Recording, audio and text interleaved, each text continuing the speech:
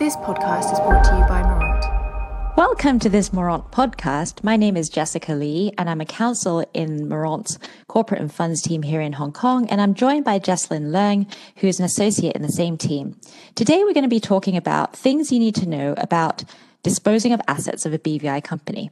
So in recent years, especially over the last year, in the face of macroeconomic uncertainty and a global pandemic, we have seen, as corporate lawyers, an increasing number of corporate reorganisations and restructurings involving the sale and purchase of assets involving BVI companies. In particular, the disposal of assets by BVI companies.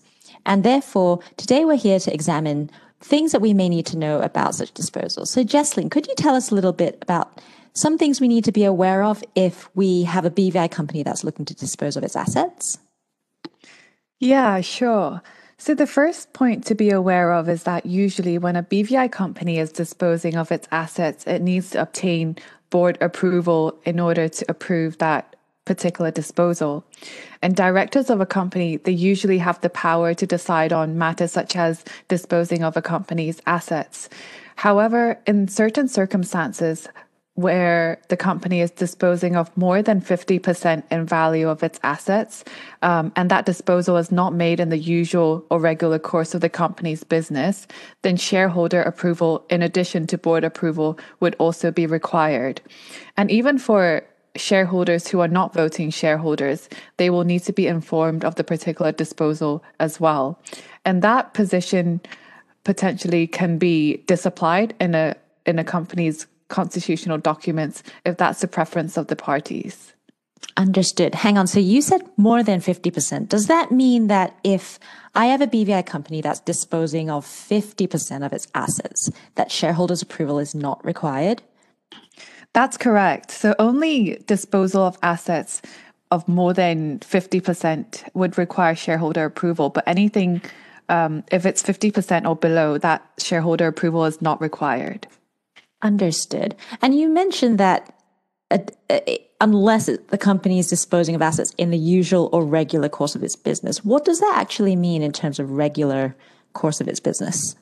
For example, if a company is in the business of selling cars on a day-to-day basis and it decides to sell a large number of cars that amounts to over 50% in value of that particular company's assets, that would likely amount to a sale in the usual regular course of its business and therefore wouldn't require shareholder approval or shareholder notification. I see. So is that a legal analysis that you would typically undertake, or who actually determines whether or not the disposal is in the usual or regular course of its business?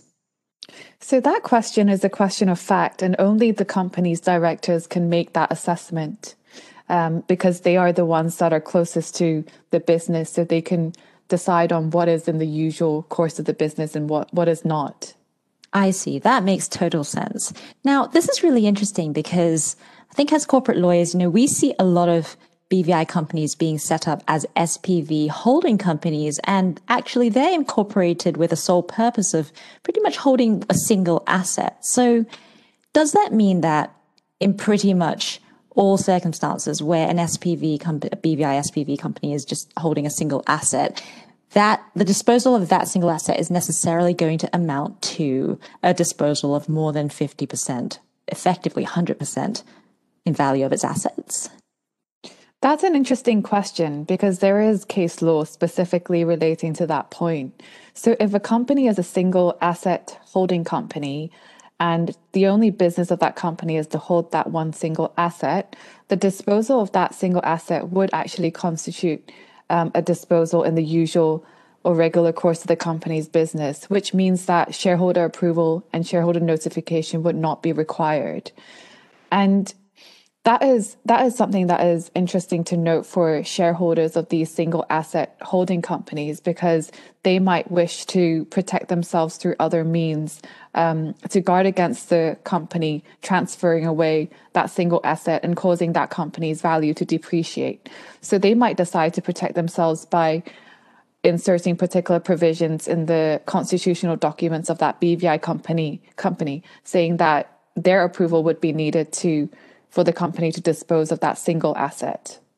Understood. And that sounds like it's, that's all the right things to do, assuming that you have the right legal advice and that the shareholders and the directors of the BVI company are properly advised. What if, say, a BVI company has disposed of assets without shareholders' approval, where it was meant to have obtained shareholders' approval? What are the consequences in those circumstances?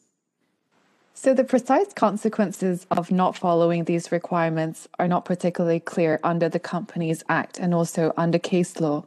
But from what we can gather, some of the potential consequences could be that the disposal of assets would be invalid and that the directors who authorised that disposal of assets might be in breach of their directors' duties to act in the best interest of the company, because directors have the duty to act in accordance to the law. And if they approve this disposal of assets against such legal requirements, they could potentially be seen as not acting in the best interest of the company.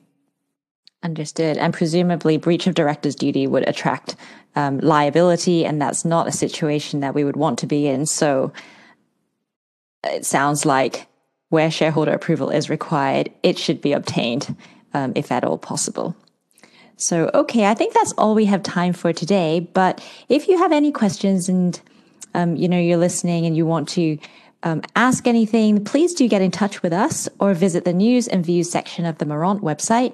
Thank you very much for listening. Thank you for listening. For more information, please get in touch with your usual Marant contact or visit marant.com.